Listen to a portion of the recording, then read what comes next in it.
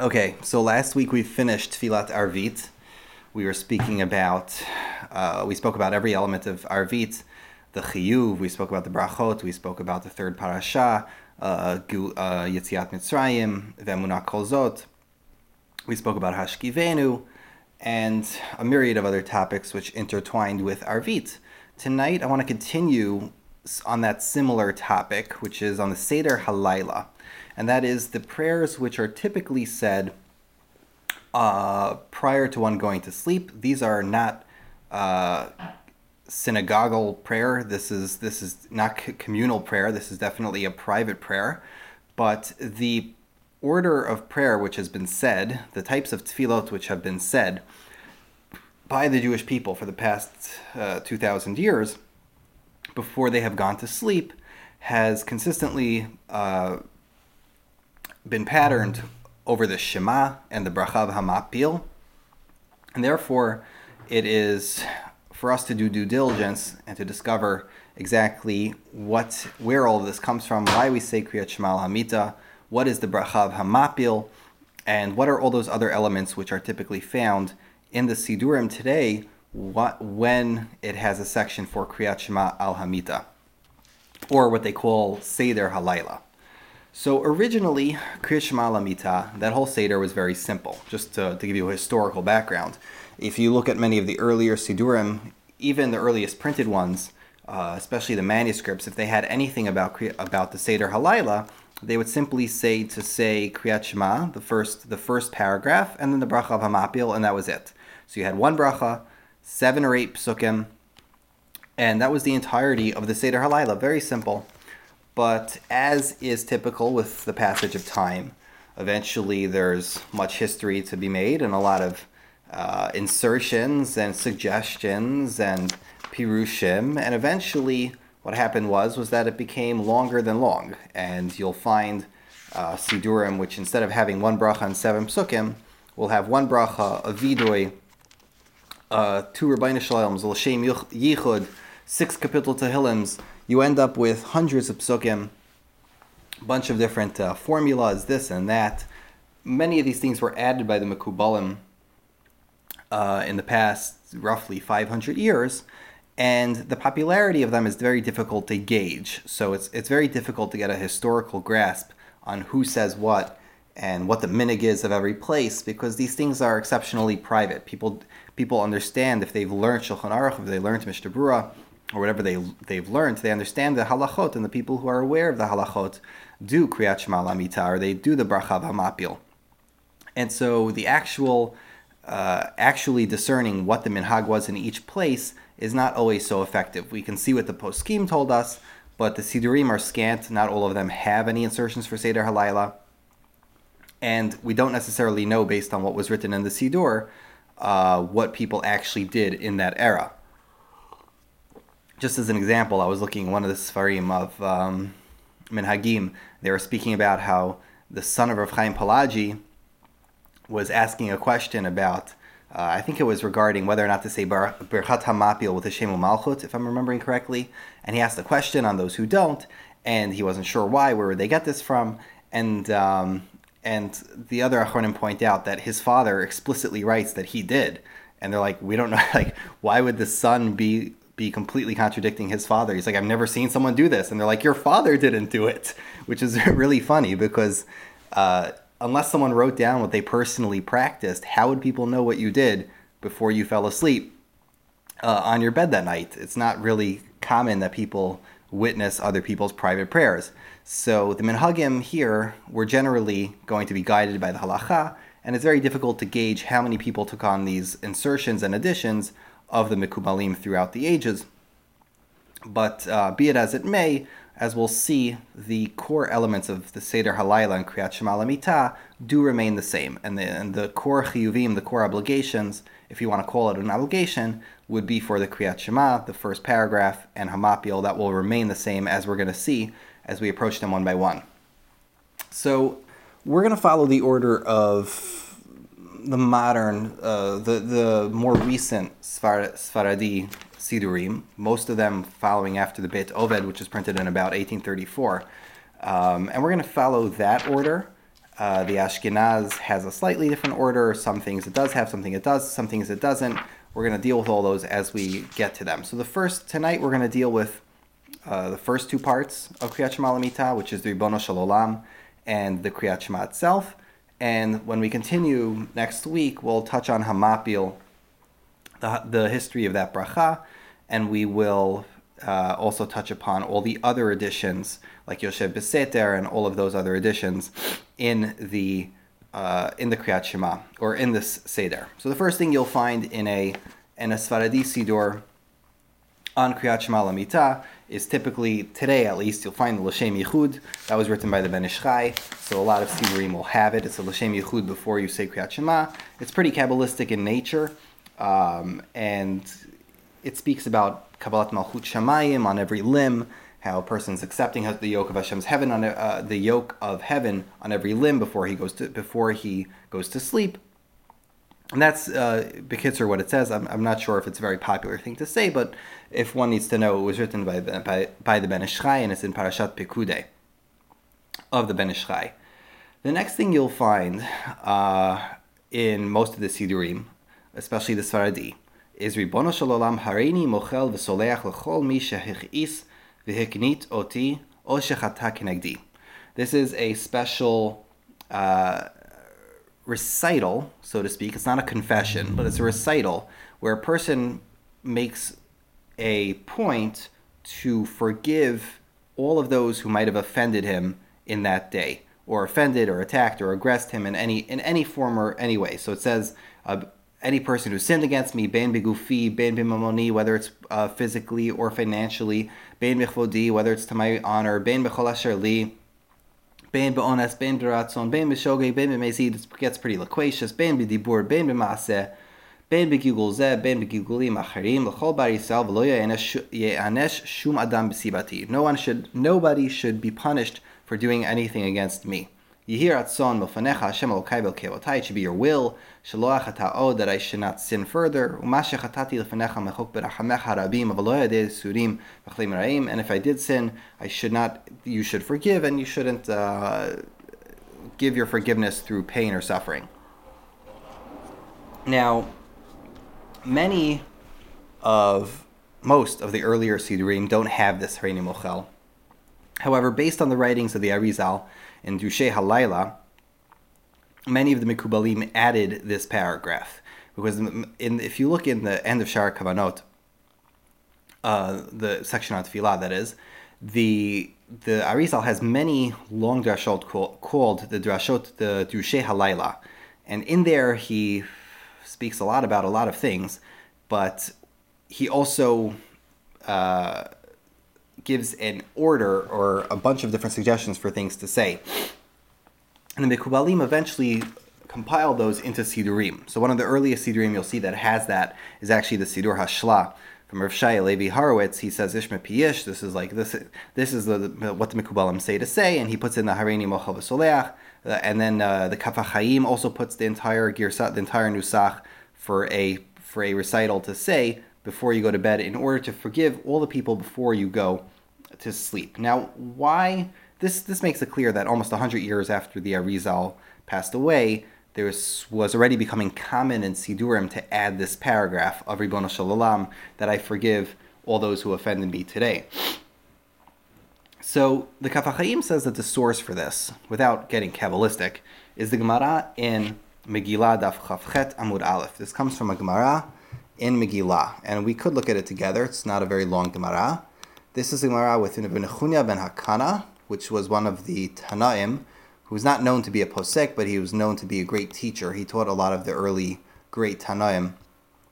And his students asked him, why did you merit to live a long life? So let's just find this Gemara together. Let's share screen. No, this one. Okay, here we go. So says the Gemara, Shalu Talmidav et Rabbeinu Chunya ben Hakana. His students asked him, "B'ma harachta yamim? With what did you merit to live a long life?" Amar lahem, he said to them, "Mi'amai lo nitchabati bekalon chaverai v'lo alta al mitati klalat chaverai." Right? My entire life, I never took veneration for my fellow's indignation, meaning I would never benefit from honor for myself if that included one of my friends be denigrated. V'lo alta al mitati klalat chaverai, and I didn't go up to my bed with the curse of my friend. Vatran b'mamoni hayiti, right? And I was also very loose with my money. Not loose, but I was forgiving with my money. So the Gemara explains what each one of them means. What kind of behavior is this referring to? And then here, let's just skip a little for the sake of time. V'lo alta al mitati klalat chaverai. I did not go up to my bed if my friend were to be cursed. Ki hadamar zutra ki habesalek lepuriye. This is similar to the later Amor Marzutra, as he would go up to his bed. Apparently back then the beds were higher up in the house. Ki habesalik lepuriye amar shari leila kol man desaran. So that means that he would say, I forgive all those who have caused me suffering today. So this was the idea of Marzutra and Mnuchuri ben Akana, to forgive everyone who might have offended them that day before they went to sleep. So the Achronim and the different Sfarim, they explain this concept. They say that we know, and we've studied this before from Elokai Neshama, that when a person dies, a part of his soul, so to speak, returns to Shemayim. And they explain that when if a person's soul is to return to Shemayim at night, it has to join peacefully the other souls of Bnei Yisrael, which are already in Shemayim. And therefore, if another person's soul and his soul are not at peace with one another, it can cause problems with the soul either going to Shemayim or coming back down. Therefore, it's very important for a person to forgive everybody so that he could exist as a collective soul of Bnei Yisrael and his soul could return to Shemayim properly. The Or L'Tzion, Cham Ben Tzion Abba Shaul, he believes that if a person actually was really wrong that day and you really don't forgive that person, then a person should not say this. He says it's better to not say this paragraph at all. It's completely, it's a recent invention. There's no need to say this paragraph if you actually don't forgive somebody. And the reason for that is that it's better to not say it at all than to tell a lie. Why would you speak something which is a divrei sheker before you go to sleep? Much better to just not say it at all and wait until you forgive the person before you could say that. I once heard somebody say that holding a grudge is like drinking poison and hoping that by drinking that poison your enemy will die. It's kind of a sad truth that when we hold on to grudges against people, there's, it kind of kills us, but it does no harm to them. There's some discussion among the Rishonim as to how this Gemara can be reconciled with other Gemarot, which claim that a Talmid Chacham should not forgive people if they wronged him, if they were mevazeh him. Now, it was one thing if they didn't show him kavod, but if they were mevazeh a Talmid Chacham, then even if the Talmid Chacham is somebody who naturally would forgive them, he should go above his call of nature and not forgive them for being mevazeh him, because it's the kavod ha-Torah, it's the honor of the Torah which they are defiling, and not his honor, and therefore he should desist from forgiving them until they have shown remorse or done teshuvah properly. Okay, so that's so much for the Ribono Shel Olam section. If you look in some of the Sidurim, earlier ones, if I'm not mistaken, the Chabad one too, there are Sidurim which also put here a vidui, and in many of the Sephardi Sidurim it's later. But there is a vidui added to the Sidurim. I could just skip to the end here. The Sephardi version, Ana Hashem Elokeinu, Tavo Lefanech Tfilatenu, Hashamnu, Baganu, Gazalnu, Dibanu, the whole Chad Gadya, right? The entire Hashamnu is put here in the Keriat Shema haMittah, yet another edition. So why is this here? This is again based on the Kitvei Arizal, that a person has to go to, if a person's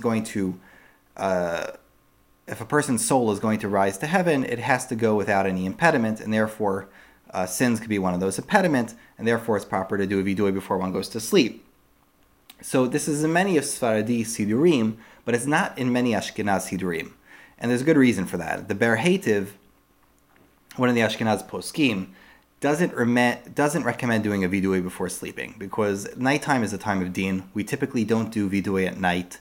And if a person's going to do a vidui at night, it's a little too much. It's a little too much of a teshuva thing to do at night.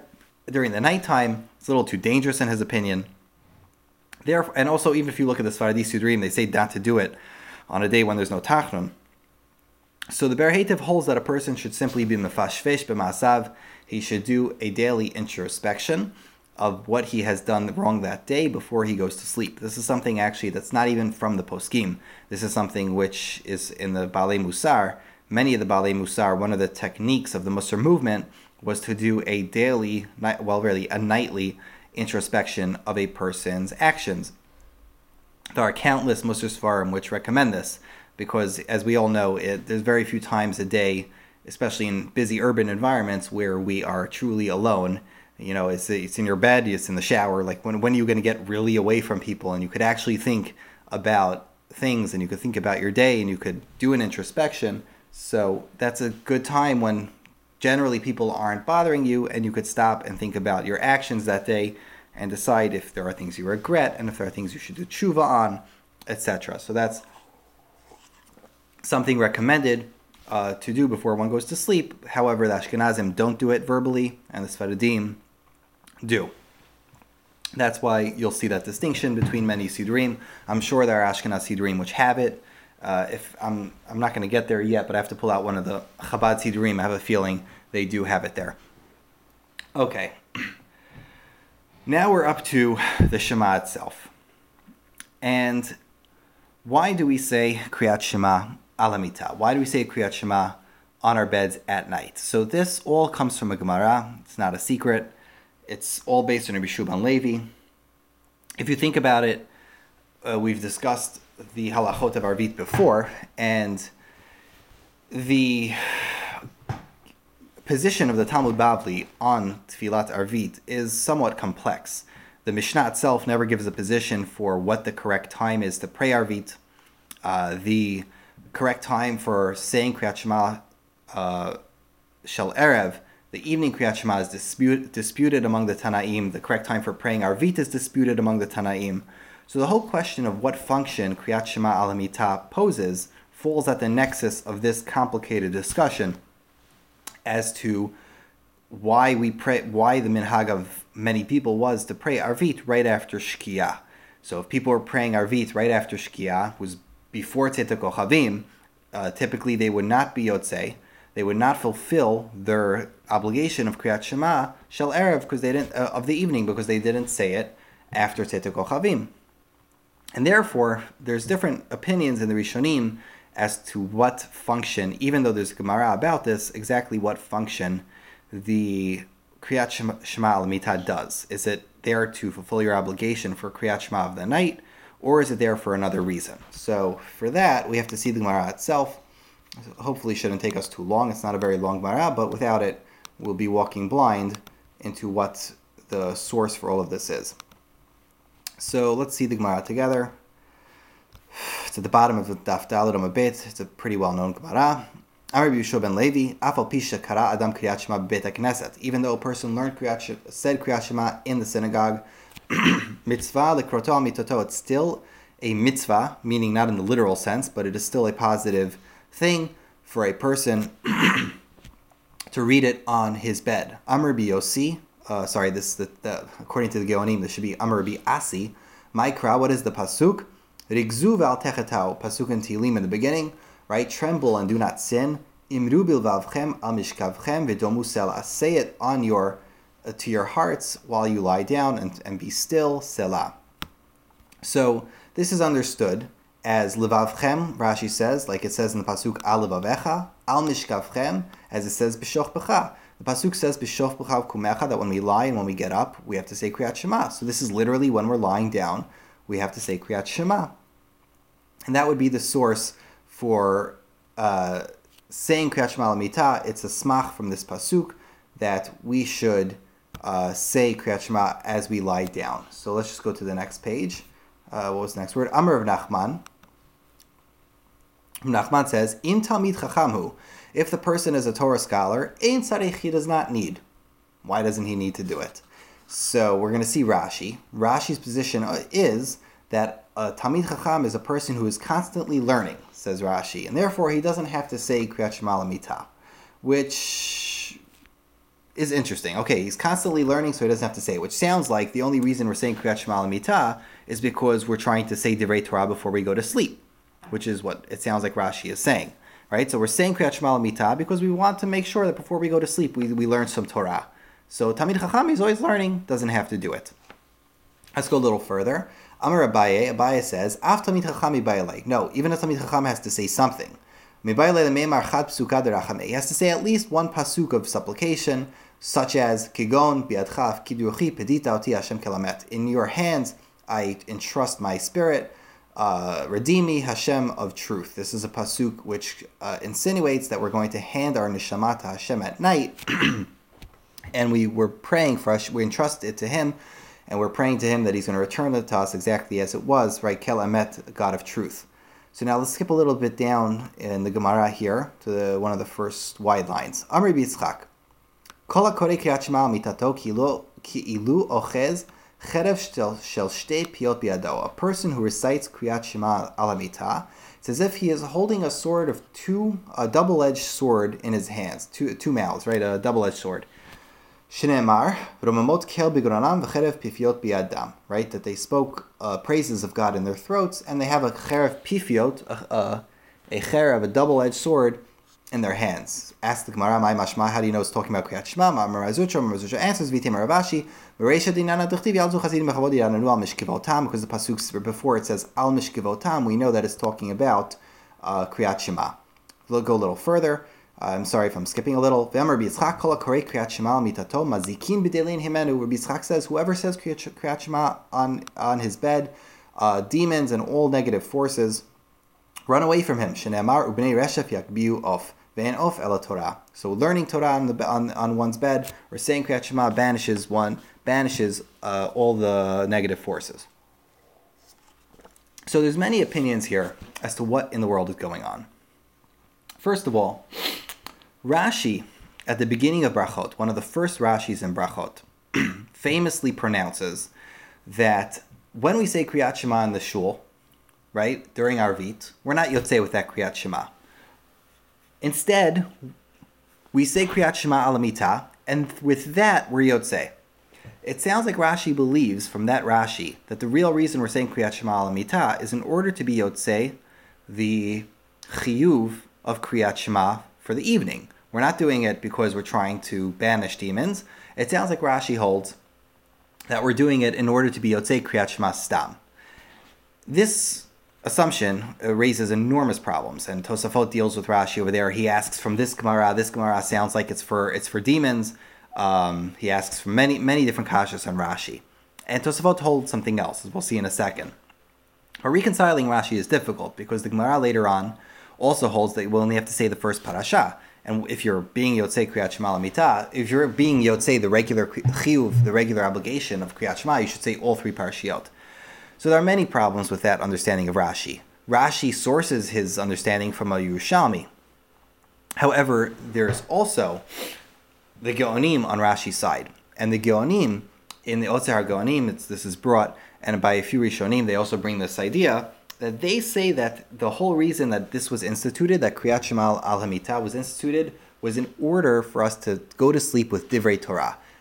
The original reason for it was to go to sleep with Divrei Torah. So it could be to reconcile Rashi, you'll have to say that the original takana was indeed to say Kerat Shema, to go to sleep with saying some Torah learning before we went to sleep, and therefore we say Kerat Shema, which is some Torah learning.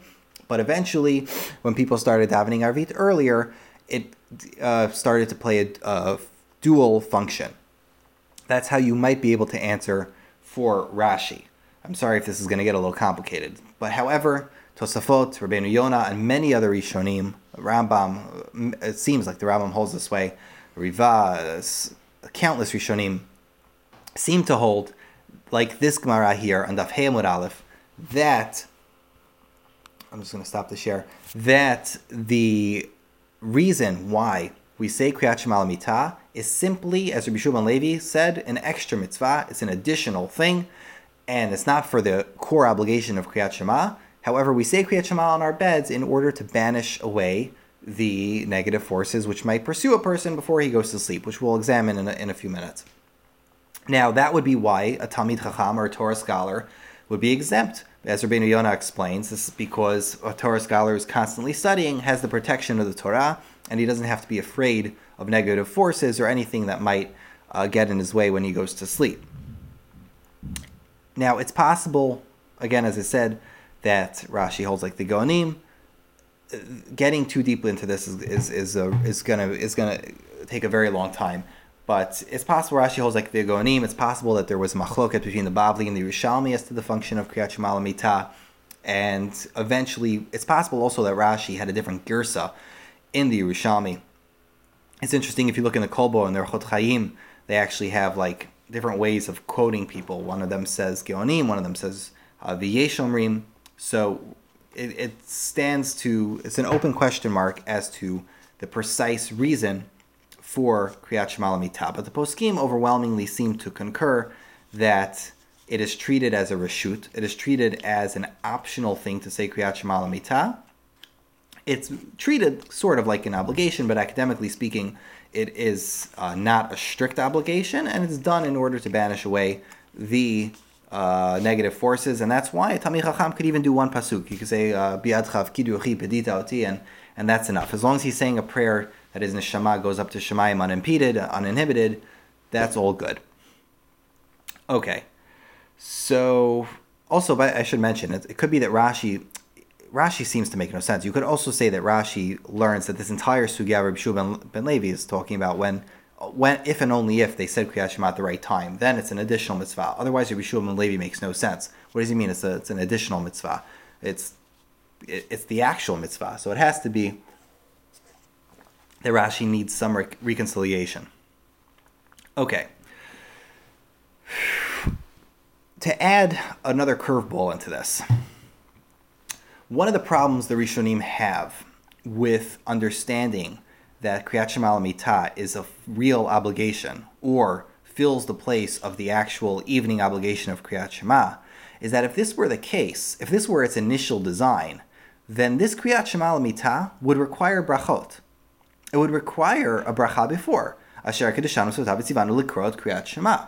It would require that we say Avat Olam, Bidvaro Mariv Aravin. Why is it that the Chachamim then instituted all the brachot by Arvit? They should have put it by Keriat Shema haMittah.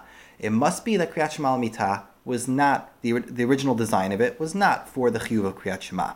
However, there's a curveball. And that is that according to Rav Amram Gaon, and according to some other Geonim, there was actually a bracha prescribed by Rav Amram Gaon for saying Keriat Shema haMittah. Rav Amram Gaon says, in his Siddur, and there's different versions of it, as I've mentioned, the Siddur of Rav Amram is not so reliable. It says here, V'kodem kriyata, before a person says Keriat Shema haMittah, yivarech, he should say a bracha, Asher kedeshanu misotav tzivanu likro et Shema, lekabel aleinu malchut shamayim shlema. In order to be bekabel on ourselves a full, complete malchut shamayim. So this is where the versions get shaky.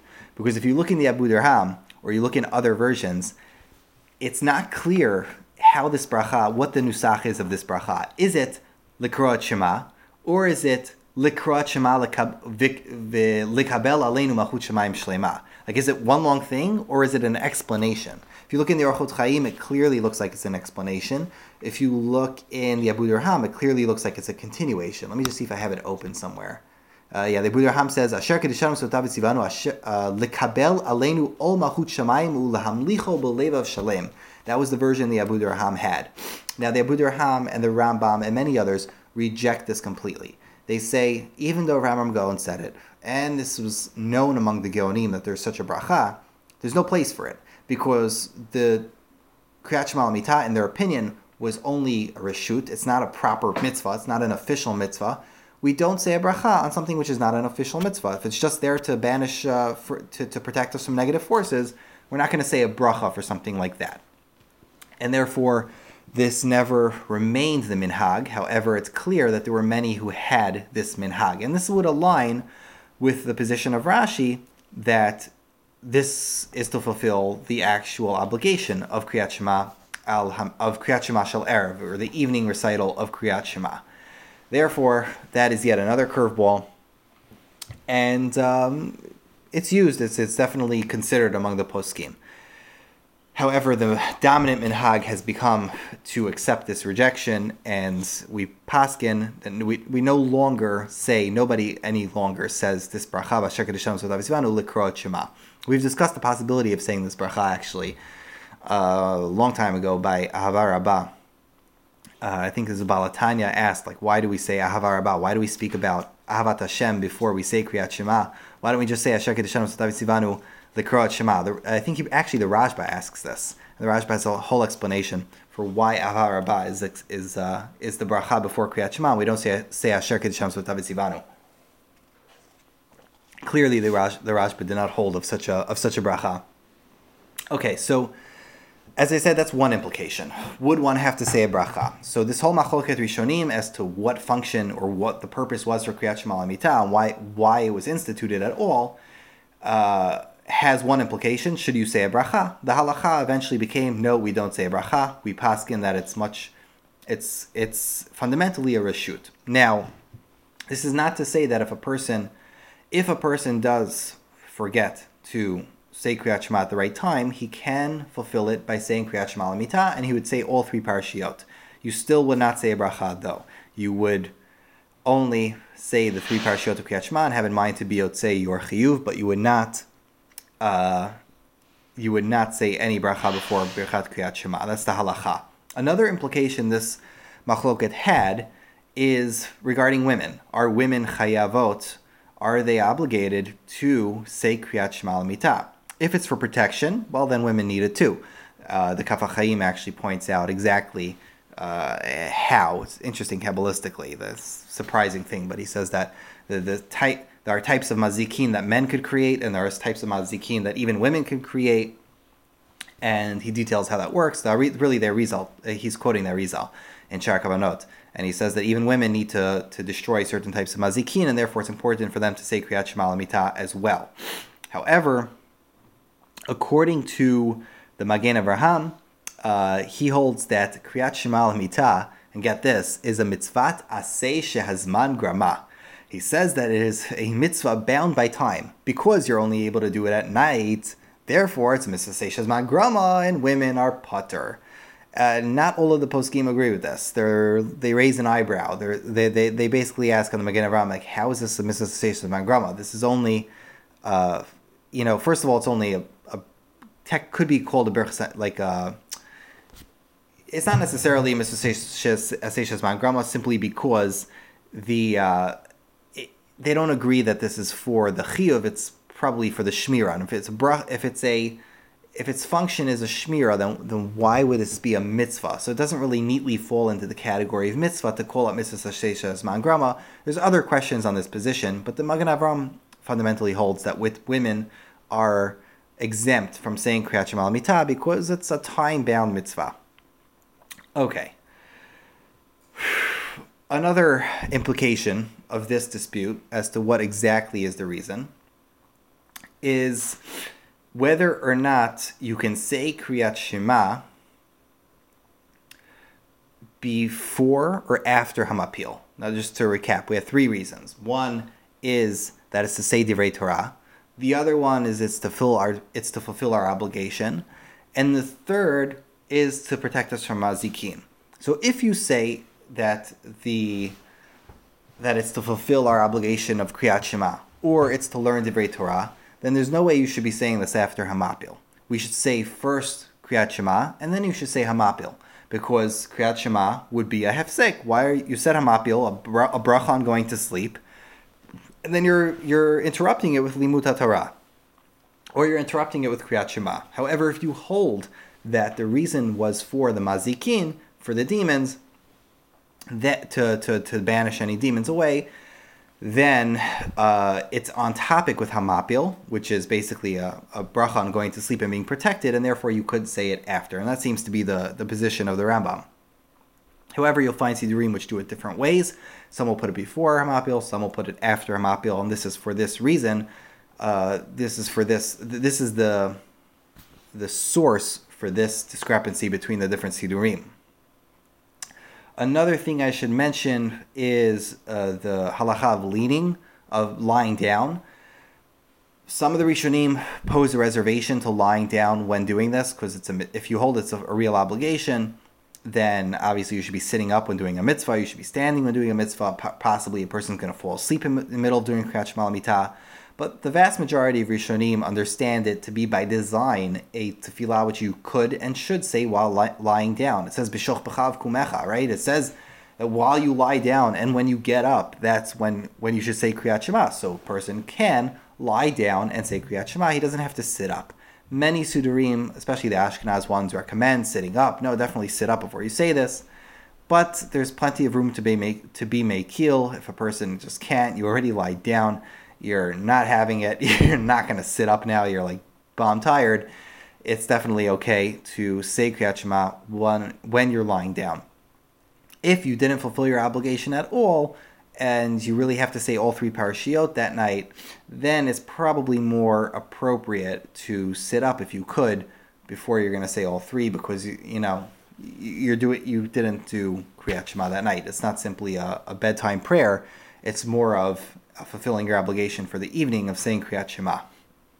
On that point of saying the different parashiot, the Gemara later, we're going to see this Gemara next week in Haroah, says that the only parashiot which you have to say is the first one. You only have to say Ve'ahavta et Hashem Elokecha. That's all you have to say. V'hayam shamoa ve'yomer, you don't have to say that at night. That's what the Gemara says. And yet the Sidurim put in V'haya and Ve'yomer. Why do they do that? That's because there was a different Girsa in the Gemara, most likely, a different Girsa in the Gemara. Rabbeinu Hananel held that you had to say V'haya too. You had to say the second paragraph too. So the Rush and others speak about this, and this was a minhag in some places to say both. Then the Magen Avraham came along and he said that you should say all three, because if you say all three and you say Kel Melech Ne'eman, then you have 248 words, and 248 words correspond to the 248 limbs, and the Mekubalim say that we have to have protection for all 248 limbs, both physical and spiritual, before you go to sleep. Therefore, say all three parashiot. So again, going from 7 psukim and 1 bracha to saying 30 psukim and 1 bracha. So again, history happens, and over time, things grow from a very short prayer, which is very easy to say, to a much longer prayer, which can be much more challenging, especially if it's late at night, 1:05 in the morning, and you really want to go to sleep. So, these are the challenges of from Jews. How much Kerat Shema do we want to say at night? So, one last thing I'll point out, and it's a little out of scope to go too far into this, is that there is a lot, and I mean a lot of material from the Mekubalim about Kerat Shema haMittah. So, not only is the Arizal and Shar Kavanot have a lot of material, also the Ramak before him wrote a lot of material. The Baal HaTanya has his Mahalach, the Arizal has his Mahalach, the Ramak has his Mahalach. And B'derech Klal, typically speaking, the general way the Mekubalim treat Kerat Shema haMittah is, as the Gemara said, to destroy mazikin. But they go much more into depth as to how that works. They speak about how those mazikin are formed, how they're created, what type of mazikin we're destroying, how they're destroyed, what klipa, this, that. They go into exceptional detail about what's happening and why. Specifically, the Arizal goes into the sin of Shichvat Zera Levatala, and he holds that there's, Kabbalistically speaking, that's one of the most severe sins, and therefore, because of the type of mazikin it could create, and therefore there's a special power to Kerat Shema haMittah to destroy those mazikin specifically. And there's all sorts of kavanot and different things to be said because of that. There's Yoshev Beseter. Typically, the understanding is that a person's soul is going to go up to Shemayim at night. And if it's going to go to Shemayim, it's a piece of holiness. It cannot be inhibited by negative forces. If there are going to be other negative forces that this person created, whether it's through negativity, through sin, through this and that, those things are going to try to attach themselves to his neshama before they go up to Shemayim, and his neshama won't be able to go up to Shemayim. The benefit for his neshama to go up to Shemayim is that it gets cleansed and that it has a purification process before it comes back down. There are those who say that the Arizal had kavanot to say before a person went to bed, because there are meditations and levels of consciousness that a person could reach in his sleep. The Arizal used to say that there are secrets of the Torah that you could understand in your sleep, but you won't be able to understand if you are awake. Meaning that you could dream, you could learn Torah in dreams, or you could learn Torah in your sleeping state, which is a different level of consciousness, and understand certain secrets that you wouldn't be able to understand in your waking consciousness. So the sleep was a very holy idea to the Mekubalim, and it was very important that a person purified his neshama and made sure that there was that none of his averot of that day, none of the negativity that happened to him that day, or any of the mazikin around him, so to speak, that are trying to hurt him, whether they're virtual or literal, would impact him before his neshama went up to Shemayim. So that's the overall coverage. If we have to look a little bit more into the Kabbalah, as we'll see soon about the Ana B'Koach, there's the Yoshe B'Seter, the Vidoy, we'll have to look a little bit more into it, just to, really it's a little out of scope and, very advanced, so we'll try to stay a little bit surface level. But again, the reason why you will find that there's so many additions in the Sidur is thanks to the Mekubalim over the past 500 years, who did add numerous additions to the Keriat Shema haMittah. So we're going to analyze the popular ones and just explain basically how they got there. Yoshe B'Seter is actually Gemara, that's not from the Mekubalim, but many of the other ones are. And so Be'ezrat Hashem next week we'll cover more. Maybe we'll finish it all this next week, but if we can't, then we'll have to do one more, and we'll see where we take it from there. So thank you everybody for coming, and Be'ezrat Hashem we'll see you all next week, and please ask me any questions if you have any.